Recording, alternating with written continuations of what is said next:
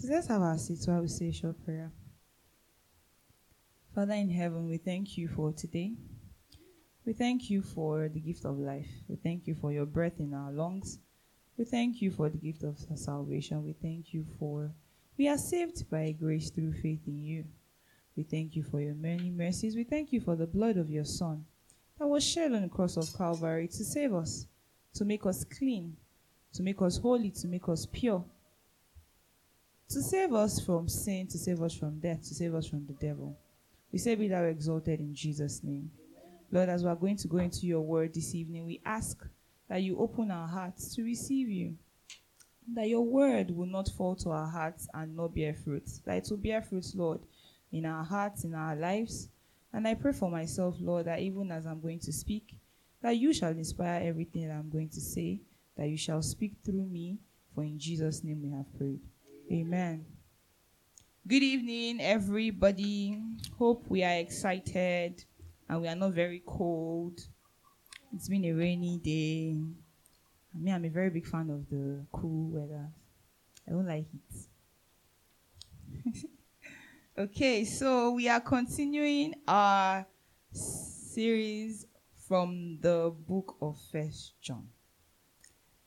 So today we will be looking at the concluding verses of 1 John chapter 2.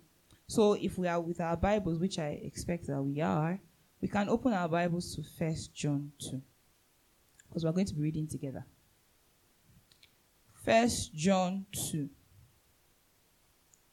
Verse 24 to 29.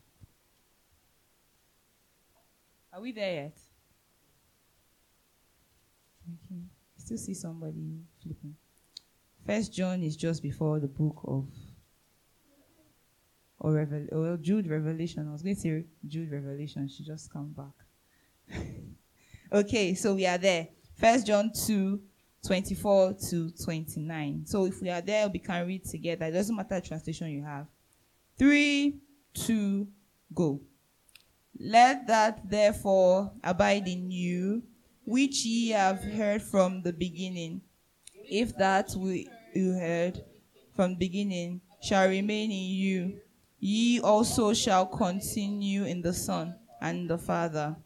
And this is the promise that he hath promised us, even eternal life.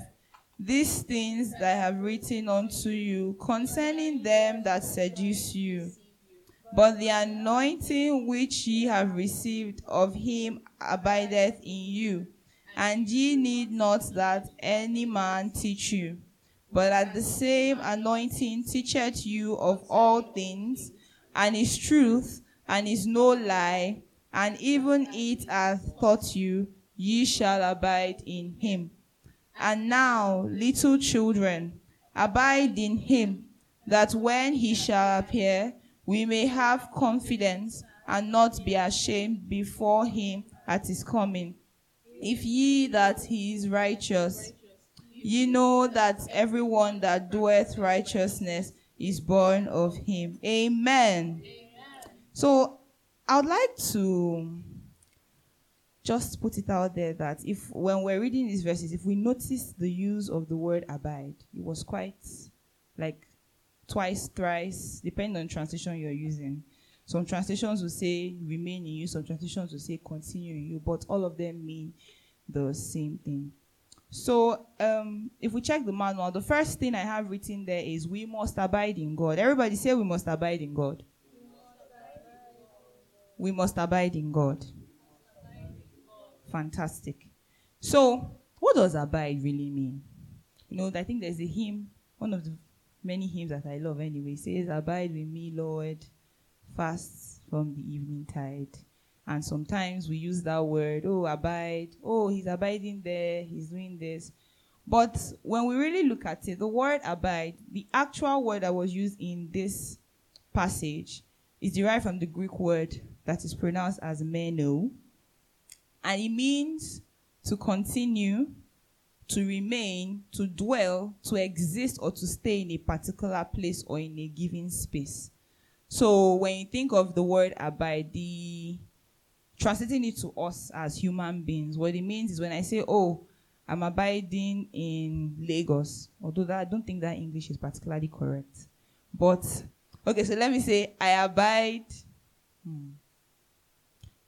Forgive my English this evening. But the idea is when somebody says they abide at a particular place, what it means is that that person lives in that place. It's more or less like a permanent residency as opposed to a temporal visitation, come and go kind of thing. So when you say the word abide, what it actually suggests is that a thing, an animal, a human being stays at a particular place, stays at a particular spot.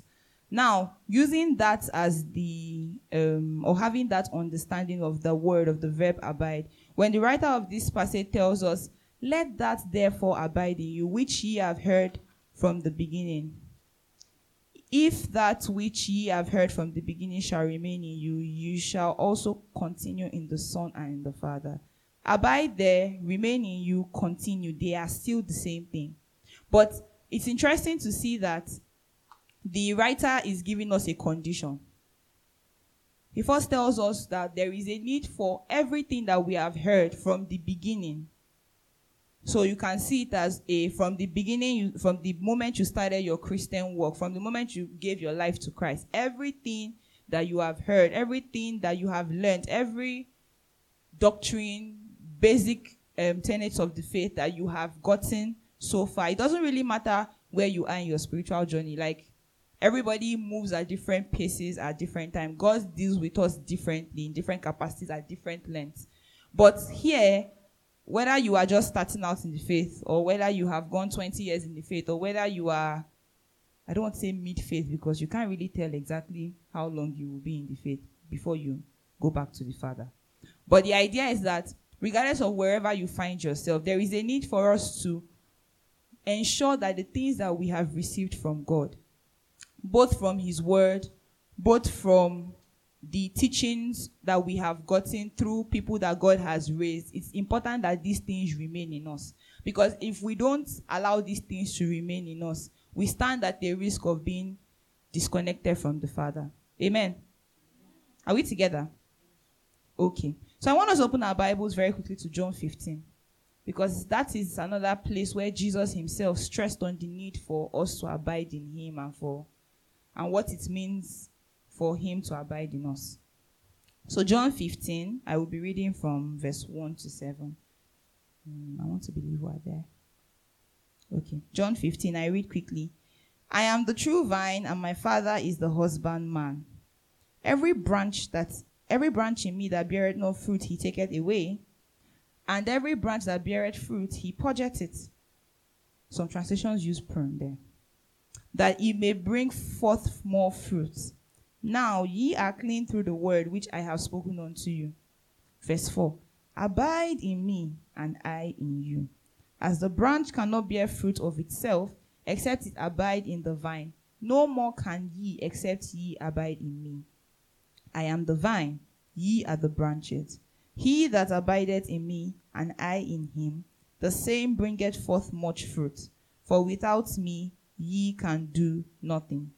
If a man abide not in me, he is cast forth as a branch, and is withered, and men gather them, and cast them into the fire, and they are burned.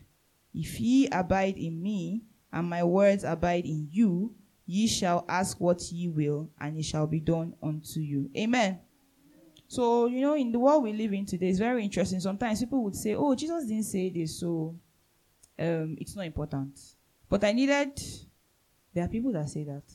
So I needed us to go to this, to see where Jesus himself was stressing on the need for us to remain in him, for us to abide in him. If we say that we have come into the family of God, and we are his children, naturally, just like our earthly fathers, for those of us that maybe are still living with our fathers, or even if we're not living with our fathers, or even with somebody that is sort of like a guardian or somebody superior that has the house that we are living in, this person has rules. This person has regulations. It's expected that if you're living with this person, you will naturally adjust yourself to the conditions of the person. And we know that our God is a loving God. Our God is a just God. There is nothing that he tells us to do that does not benefit us. Sometimes we may not realize that, oh, he's asking you not to do this or to do this is actually for your own good. But he doesn't have to tell you everything immediately. The most important thing is that you obey his instructions. So abiding in God requires some sort of submission and obedience. Everybody say submission and obedience. Thank you. Submission and obedience. For some people, they may obey the things in the scriptures, but they haven't really submitted to God. So for me personally, if you submitted to God, naturally you would obey him. But there are some people that claim to obey God, but they've not submitted to him. And with submission comes a sort of, surrender. You know that, okay, this person, whatever this person says is right. Whatever this person says, I just have to do it because I know that the person knows more than me. So abiding in God, when John is saying that we must abide in God means that for everything that we do, we have to be submitted totally unto God and we have to obey him. But it did not just end there. He said that if everything that we have heard remains in us, we shall continue in the Son and the Father. And Jesus in John 15 said that anybody that does what? That abides in him, anybody that obeys his word, the Father will come and dwell in him. He too, he will come and dwell in him. So we can put two of them on the same, scale, and two of them amount to the same thing, basically. Because if we don't continue in the Father, if we claim to be Christians, but we treat God's word anyhow, we've learned here that the true test of our knowledge to God is our obedience to him. And Jesus even said here that you can't separate him from his Father. You cannot separate him from his word. It's not possible. So, not abiding in God would lead to a Christian having a disconnect from the true source of life. Jesus has said that he is the vine and we are the branches. And just like in our Greek, if you cut off a branch from a tree, you cut off a part of the branch. You don't expect the branch to grow anymore, to be green. Chances that by the time you put that branch maybe on a chair or something, and you go out and come back, it has already dried or it has wilted. True or false? So that's kind of like how it is for us as Christians.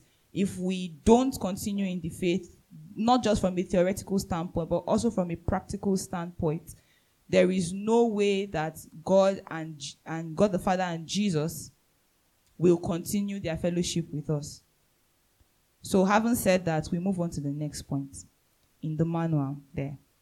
So verse 26 says, these things have I written unto you concerning them that seduce you. I think I heard when we were reading, somebody's translation was them that try to deceive you. Yes.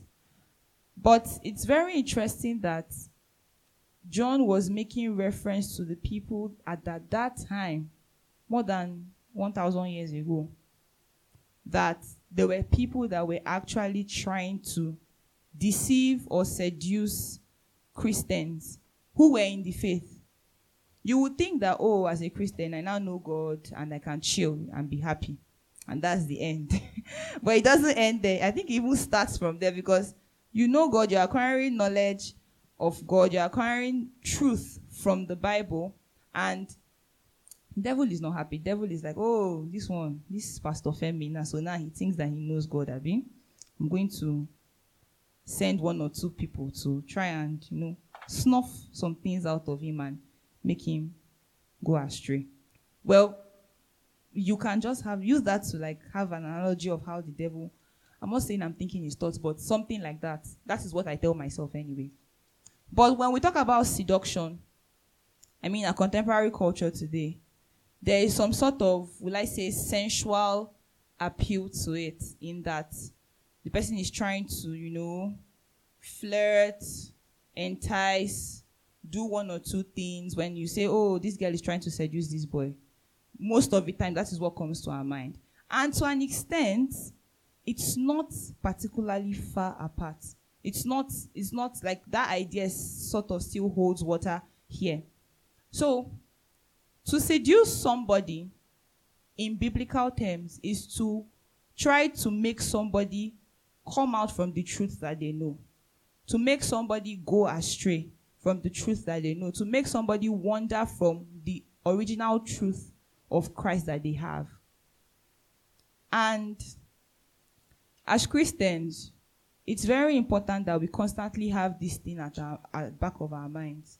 Because, if at that time when John was writing this letter, he was talking about seduction, look at our world today. There are so many things. There are so many things, different sects that exist in Christianity that claim to be of God, but they are not of God. People that are not even, they don't identify as Christians, but come out and tell you that this Bible, how do you know it's the true word of God? They start to say things like that. People that deny the deity of Jesus. I think it was in the last teaching of 1 John where our teacher spoke about anybody that denies the Father also denies the Son. And he was talking about the Antichrist and how they appear. And one of the things that they do is to deny the deity and also the humanity of Jesus Christ. So many things. But I want us to look at 1 John 4 very quickly. 1 John 4. Sorry, not 1 John. I'm so sorry. 1 Timothy 4. Forgive me. 1 Timothy 4. 1 Timothy chapter 4 from verse 1 to 3. I'll read. Are we there?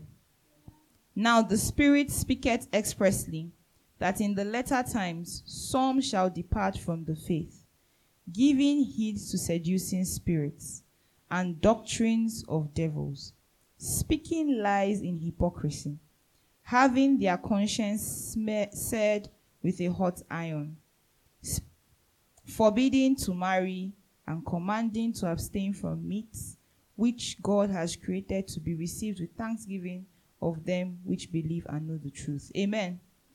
So, this is just one portion out of 1,001 portions of the Bible that talks about deceit, falsehood, seduction, enticement, error, that idea.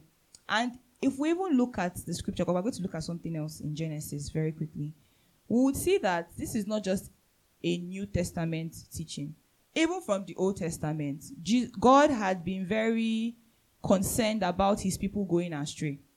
I think it was on Sunday when we talk about, okay, no, it wasn't Sunday, but there's a portion of Jeremiah 2:23 when God was saying, woe to the pastors that have led the sheep astray and things like that. And that is what seduction really does. At the core of it, the devil is constantly using different things to lure people out of the truth that they have received. Whether you're just starting in the faith or even people that have gone far in the faith. We look at some people on the internet today, and the other day I was hearing a story of a man that said he was a pastor for 19 years and he just woke up one morning and said, no, that the Bible is a lie. And Jesus said a lot of things. I watched that video and I was cringing inside because I was like, what happened to you in that 19 years? Because you said that you were sharing the gospel and things like that. But later on, I realized that it can be anybody. It really can be anybody. And we have to be extremely cautious. Yes, we may not know the content of the hearts of men. It is God who knows the content of the hearts of men. But what is also our own disposition? Are we people that are reckless Christians? Are we people that, everything goes? Sometimes, personally, some people will tell me, have you heard of this person's preaching? I've heard of this person's preaching. And maybe because of the kind of person I am, I'm like, wait, I have to go and ask God if I need to actually check this thing out. You may look at it like, it's funny, but there are a lot of people that exist in the world today that claim to be actual prophets, actual teachers, that claim to even be Christians. Let's not even limit it to just the fivefold ministries or people that come to preach on the pulpit. There are even people that probably exist in our circles that have this appearance of all well and good. I'm a Christian. They can speak all the whole Christian lingo. I think we call it Christianese. They can say the whole Christianese. They can give you the whole high five. Even when it's time to pray, they'll be You know, praying in tongues and all those things. And I'm not saying like praying in tongues is not good. It is very important. But we should not be deceived by appearance. We should not be deceived by appearance. And when the book of First John, when John is saying that because of the people that were already trying to deceive the people there, he was writing these things.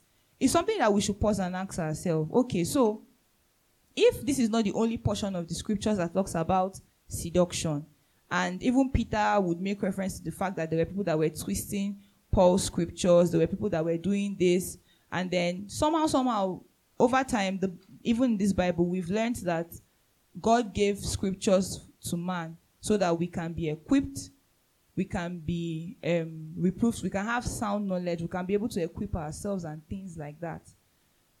It begs the question, why is it that many of us Christians don't take the word of God seriously? Because if we take the word of God seriously and we are very cautious and we rely on the Holy Spirit, which is going to be the next point in this teaching, and we are vigilant, we will not be at risk of being deceived. Amen. When somebody doesn't know the truth, they can be deceived. They have a higher susceptibility to being deceived, to being lured out. It's almost like you're telling the person, oh, like the story of Adam and Eve in the Bible. I was reading it again this morning, and God really opened my eyes to the fact that we think it's just Satan told Eve to eat the apple, and then, sorry, it's not apple, eat the fruit, because the Bible doesn't say that it's an apple. It's the fruit of the tree of knowledge of good and evil. And then when she self-gossiped, she knew that God had said what? That she should not eat of that tree. And the devil started to give her lies here and there and truths here and there. I want us to quickly just look at it. Genesis chapter 3. I'm going to read it quickly. Genesis chapter 3 from verse 1 to 7. Yes, from verse 1 to 7. Now the serpent was more subtle than any beast of the field which the Lord God had made. And he said unto the woman, Yea, hath God said, Ye shall not eat of every tree of the garden? And the woman said unto the serpent, We may eat of the fruit of the trees of the gardens, but of the fruit of the tree which is in the midst of the garden, God hath said, Ye shall not eat of it, neither shall ye touch it, lest ye die. And the serpent said unto the woman, Ye shall not surely die. For God doth know that in the day ye eat thereof, then your eyes shall be opened, and ye shall be as gods, knowing good and evil. And when the woman saw that the tree was good for food, and that it was pleasant to the eyes, and a tree to be desired to make one wise, she took of it thereof, and did eat, and gave also unto her husband with her, and he did eat. And the eyes of both of them were open, and they knew that they were naked, and they sewed fig leaves together, and made themselves aprons. Amen. Now, if we see the characteristic, or the adjective rather, that the Bible used to describe the serpent, it said now the serpent was more subtle. And seduction is not in your face. It's never in your face. If it was in your face, you would obviously be able to say, Come, go away. You're telling me a lie.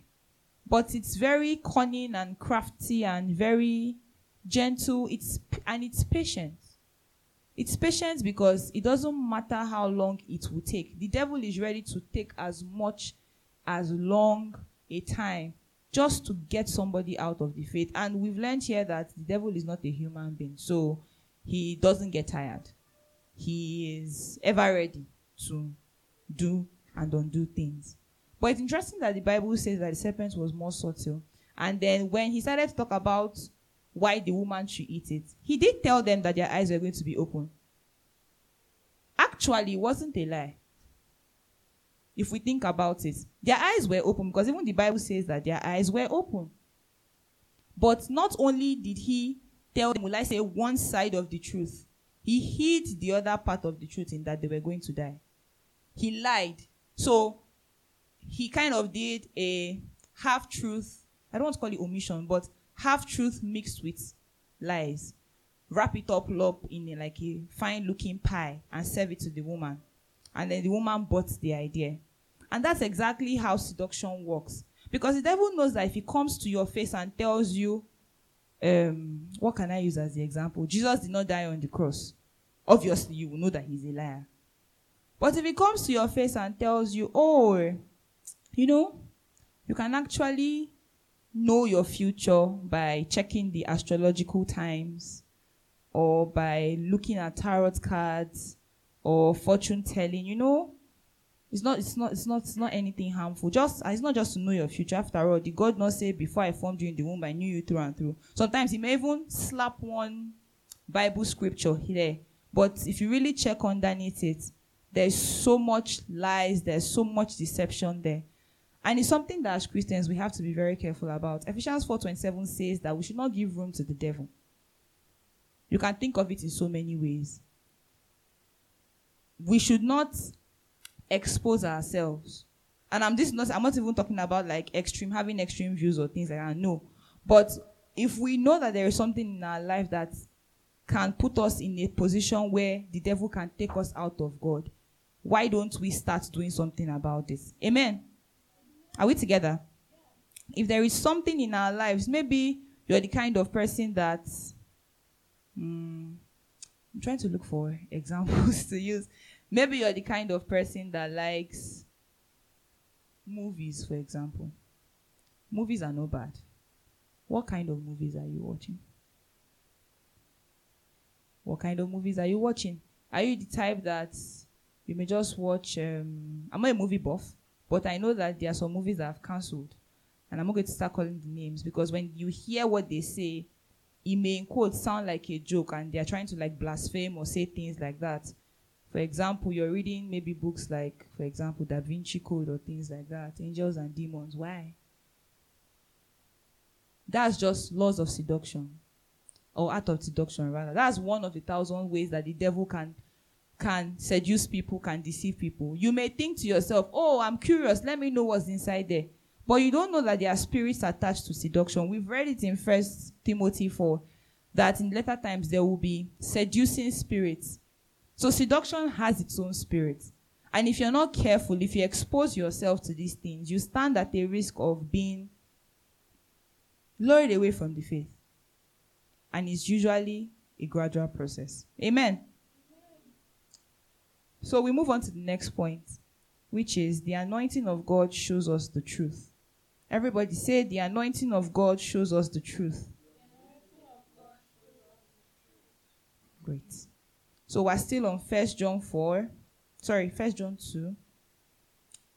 1 John chapter 2, verse 27. It says, but the anointing which ye have received of him abideth in you.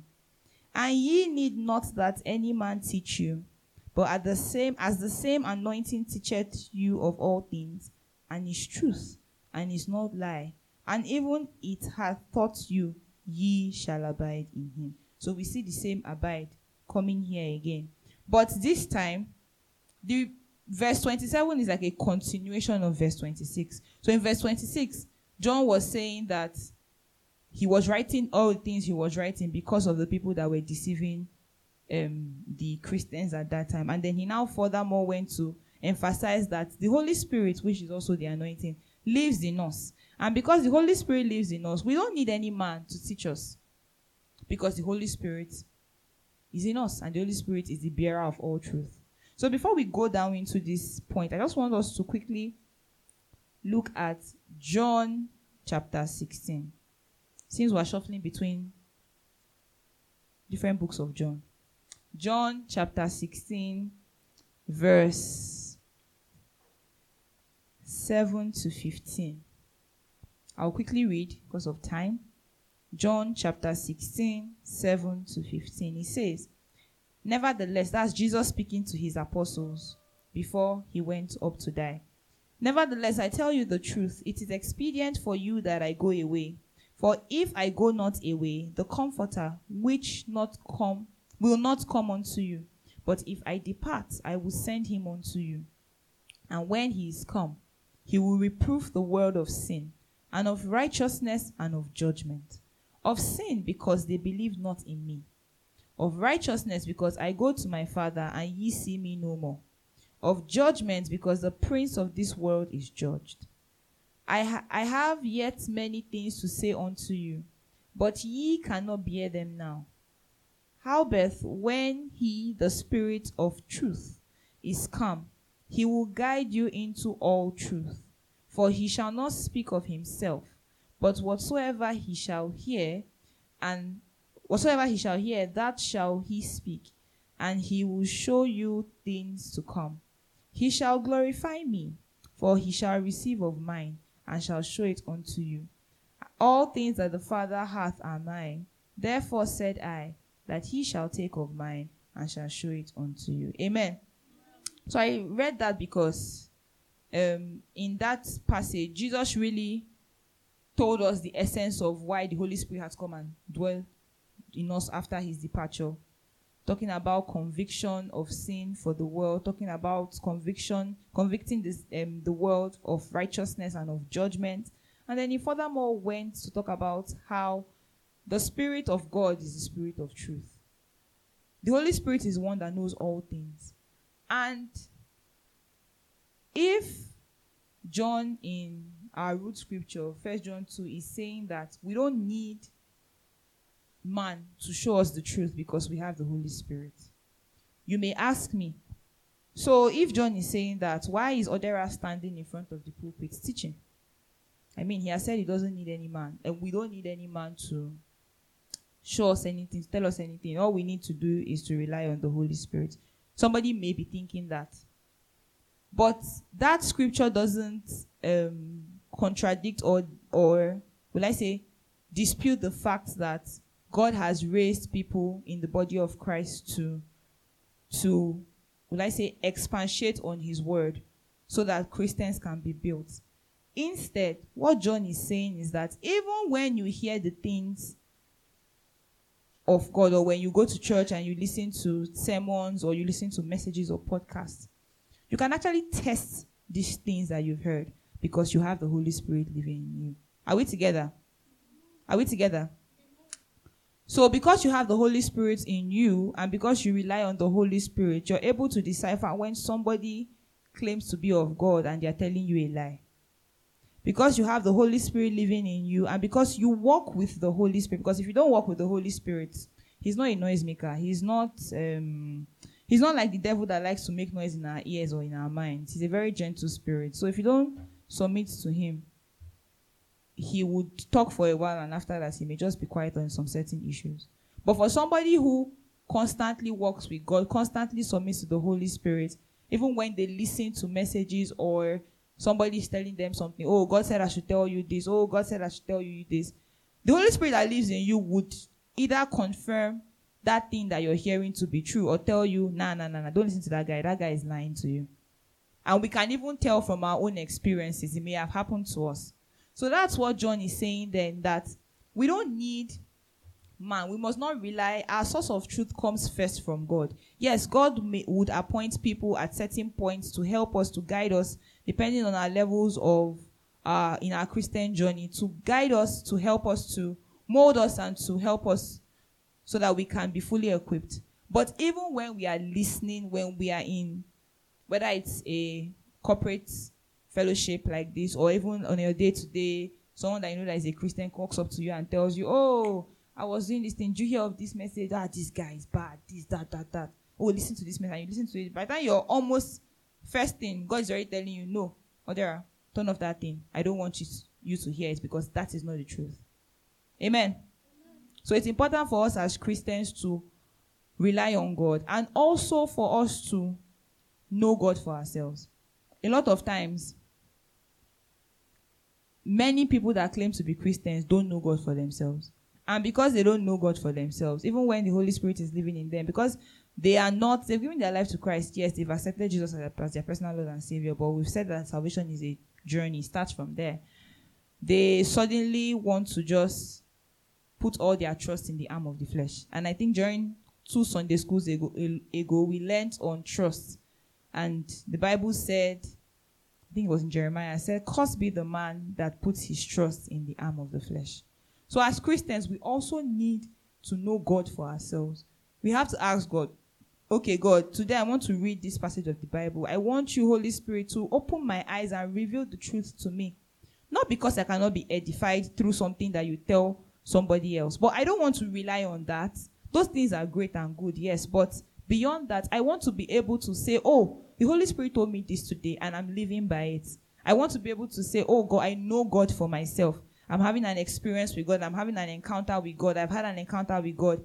I can say, oh, I know God in the area of this subject. God has taught me this thing. God has shown me this thing. I don't have to always rely on any human being for every little thing. Amen. Great. So we're moving well. The last phase of this teaching, our manuals, we have it titled Our Confidence at His Return. Everybody say, Our Confidence at His Return. Great. So do we know who is returning? Who? I'm asking you people, who is returning? You people don't sound confident. Jesus is returning. Jesus is coming back. And verses 28 and 29, I'm going to read that quickly, and we'll talk about that, and then we'll close. It says, "And now, little children, abide in him, that when he shall appear, we may have confidence, and not be ashamed before him at his coming. If ye know that he is righteous, ye know that everyone that doeth righteousness is born of him." Amen. So before we look at the supporting scripture that I have in the manual, these verses tell us first of all that Jesus is coming back. So it's not a negotiation; it's going to happen.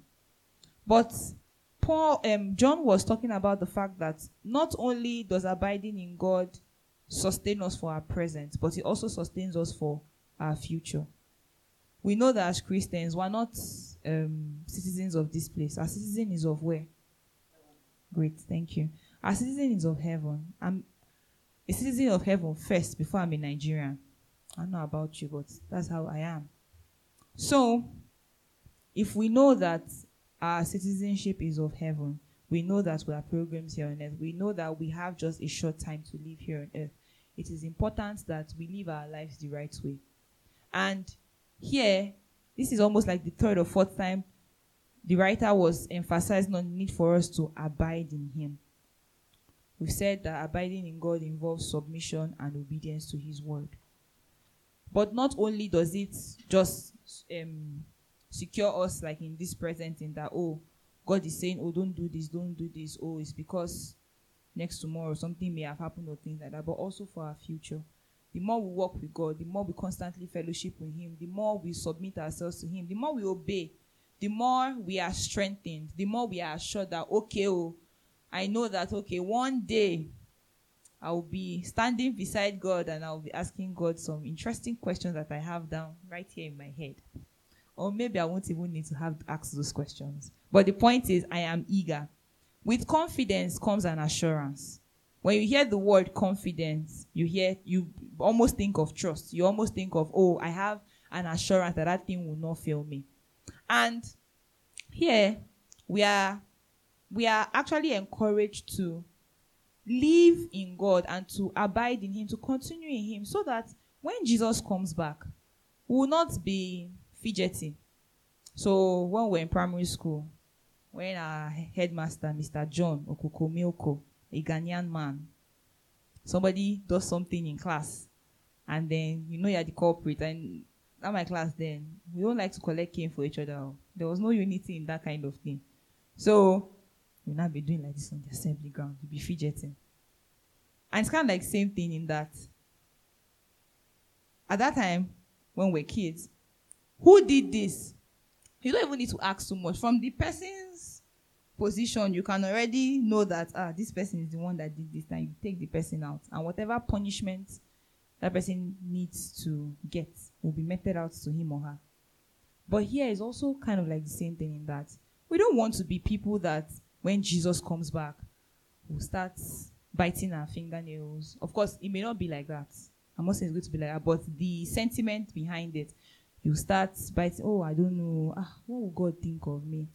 No, I'm not sure. At some point, I was complacent. At some point, when God tells me to evangelize to this person, I'll be like, oh God, anything you want to do, Jerry. Or, I'm not sure. No, I was going to church. I was a worker, but there was no connection with God. I didn't have that fellowship with Him. You're beginning to doubt yourself.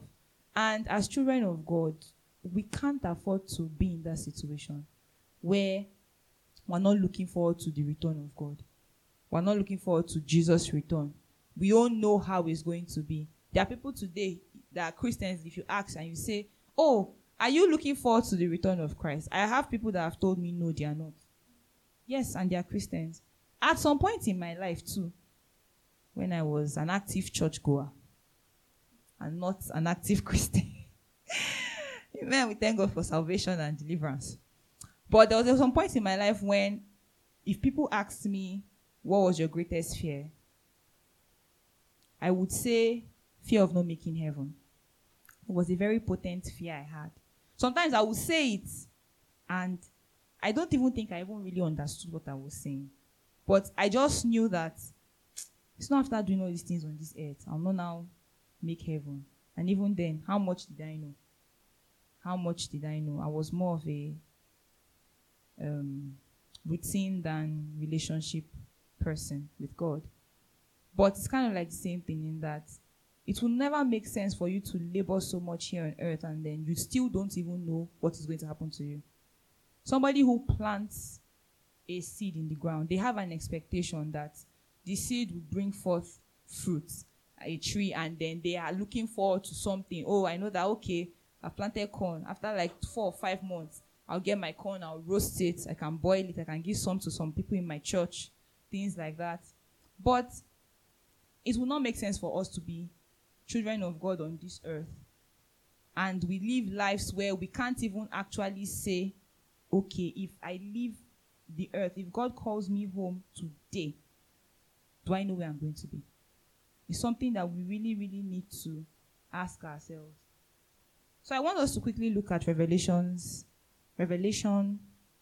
chapter 3 before we go, so that we hear the words of Jesus himself. That will be an encouragement to every one of us, including myself. Revelation 3, 7 to 13. Are we there? Okay, so I will read. And to the angel of the church in Philadelphia, that's Jesus speaking, write, these things saith he that is holy, he that is true, he that hath the key of David, he that openeth and no man shutteth, and shutteth and no man openeth. I know thy works. Behold, I have set before thee an open door, and no man can shut it. For thou hast a little strength, and hast kept my word, and hast not denied my name. Behold, I will make thee of the synagogue of Satan, which say they are Jews, and are not, but do lie. Behold, I will make thee to come and worship before thy feet, and to know that I have loved thee. Because thou hast kept the word of my patience, I also will keep thee from the hour of temptation, which shall come upon all the world, to try them that dwell upon the earth. Behold, I come quickly.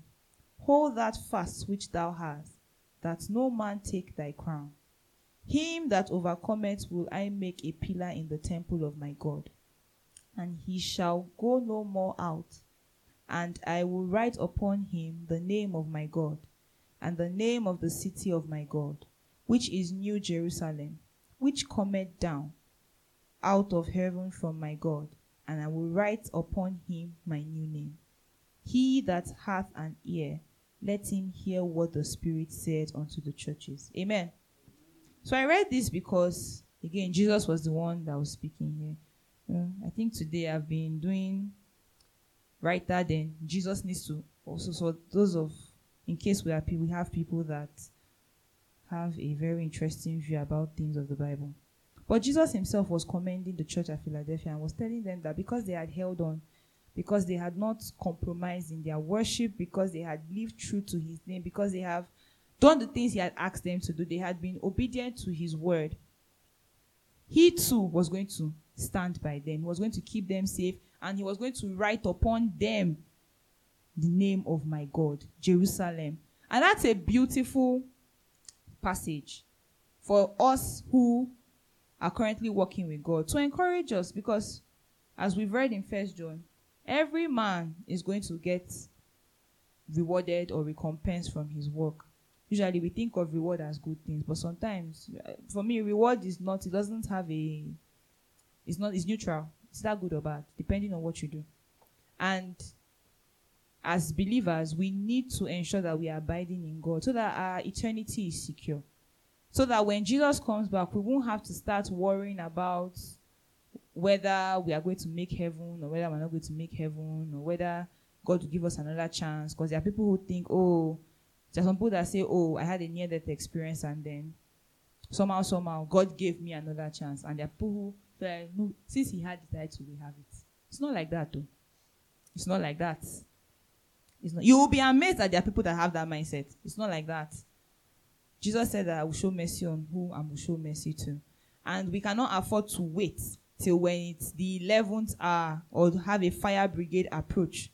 Because we don't know when we're going to go. Either when we're going to die or when Jesus is going to come back. But the last verse says that if we know that God is righteous, we know that everyone who does righteous things is born of him. This is just to further emphasize that you can't say you're of God and you're not living a holy life. You're not living according to the salvation that you have gotten. I mean, the book of Philippians says we should work out our salvation with fear and trembling. And what that implies is that because of the gift of salvation that you have received, and as you walk with God, God starts to open your mind and really show you that if not for the fact that he saved you, you won't be here. If not for the fact that God saved me, I will not be standing here. I don't know where I would have possibly been. I don't want to even think about it. But we have to live out this salvation. It's not enough to say, I'm a Christian. My profile says Christian. But our pastor says it so many times. You say, child of God, worker of Jesus, servant of the Most High, spiritual gymnast, so many things. I mean, those things are great. I'm not disputing that. But when it comes down to it, what is your life saying? What is your life saying? How is it for you? Are you somebody who doesn't seek to do the things of God, doesn't want to submit to God because you think that, God has saved me. Once saved, always saved. Mentality. It's not always like that. If you don't work out your salvation, there's a problem. So today we've learned a lot. We've learned that we must abide in God. We've learned that submission, total submission. I like to emphasize the total in front of that submission, because submission may be halfway. Total submission and total obedience to God is very important. The Holy Spirit that lives in us, not only does he give us truth, not only does he bear witness to the things of God, not only does he hold us, restrain us when we're about to go into error, or even when people try to bring false things to us, but he's the one that also gives us the grace to obey God. He's the one that gives us the grace to submit to God. We've learned that seduction in the body of Christ is a big deal. It is real. It happens. We see it every day. Nobody can say that they don't know. And just in case you may not know, it is real. The devil is constantly seeking whom to devour, whom to take. And we as Christians, we must ensure that we don't give room to the devil. If we're struggling with things, we must not put ourselves in situations where we'll be exposed to sin or exposed to wrong doctrines or exposed to different things. We've also learned that Jesus is coming back, and we have to ensure that we live right so that we'll be confident of where we are going to. We cannot afford to labor here in vain. We cannot afford to labor here in vain, because it won't make sense at the end. You would appear before God with cold feet. Not cold feet from a holy fear of God, but cold feet from I don't know what God is going to tell me. I don't have an assurance of my salvation. And I pray that God will help us.